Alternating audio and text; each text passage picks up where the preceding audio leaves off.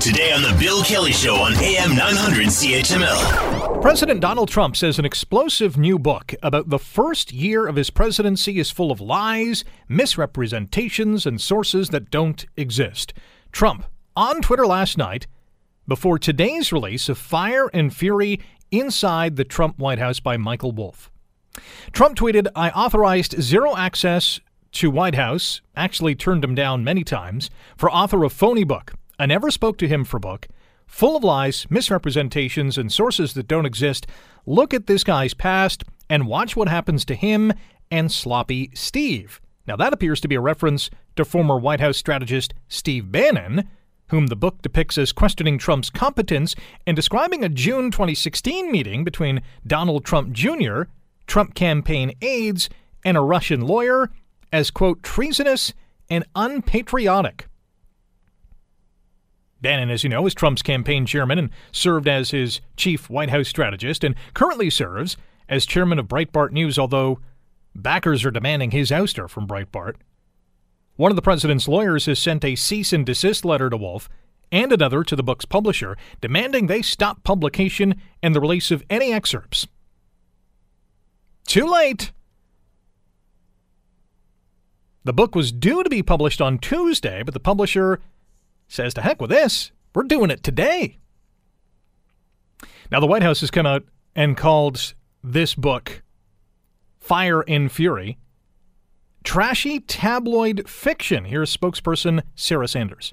The president absolutely believes in the First Amendment, but as we've said before, the president also believes in making sure that information is accurate before pushing it out as fact when it certainly and clearly is not. George Breckenridge is a retired political science professor at McMaster University and joins us now on The Bill Kelly Show. George, good morning. Happy New Year. Good morning. Happy New Year to you. Thanks for joining us today.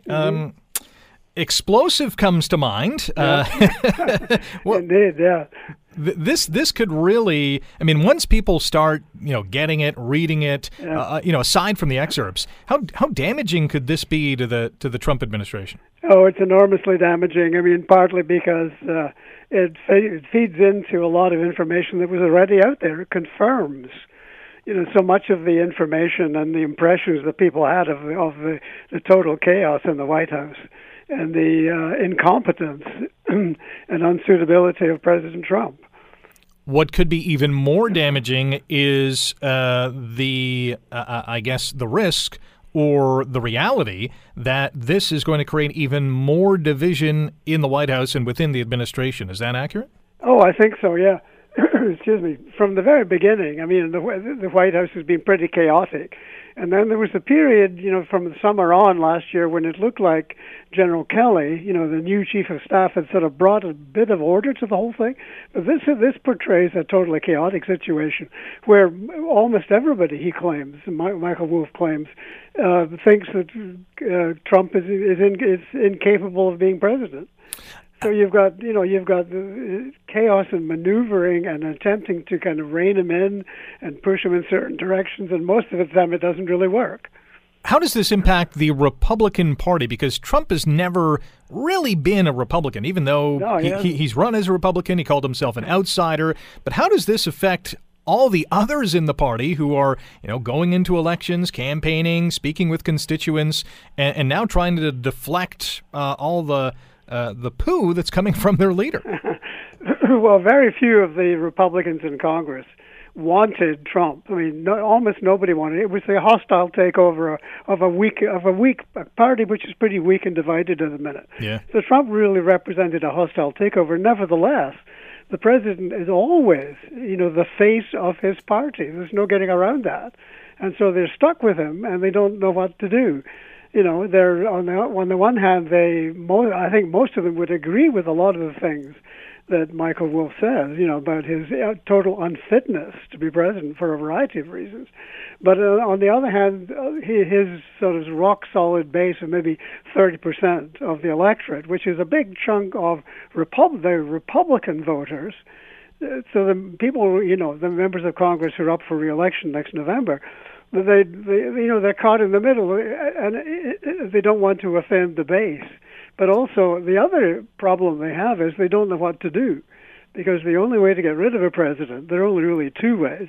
And one is to impeach him, and you're not going to get a Republican Congress united enough to even think seriously about doing that. And the second one is by the 25th Amendment, by certifying that he's unfit. And you'd have to get a majority of the cabinet, and then as backup, you need 2/3 majority in the Congress. And, neither of these things is feasible at all at the present time. They may in the future become more feasible. And so the Republicans are stuck because they're stuck with him. They can't avoid the fact that he is the face of the party. And of course, he's, excuse me, he's such a big face. I mean, his temperament is that he's always got to be in the news.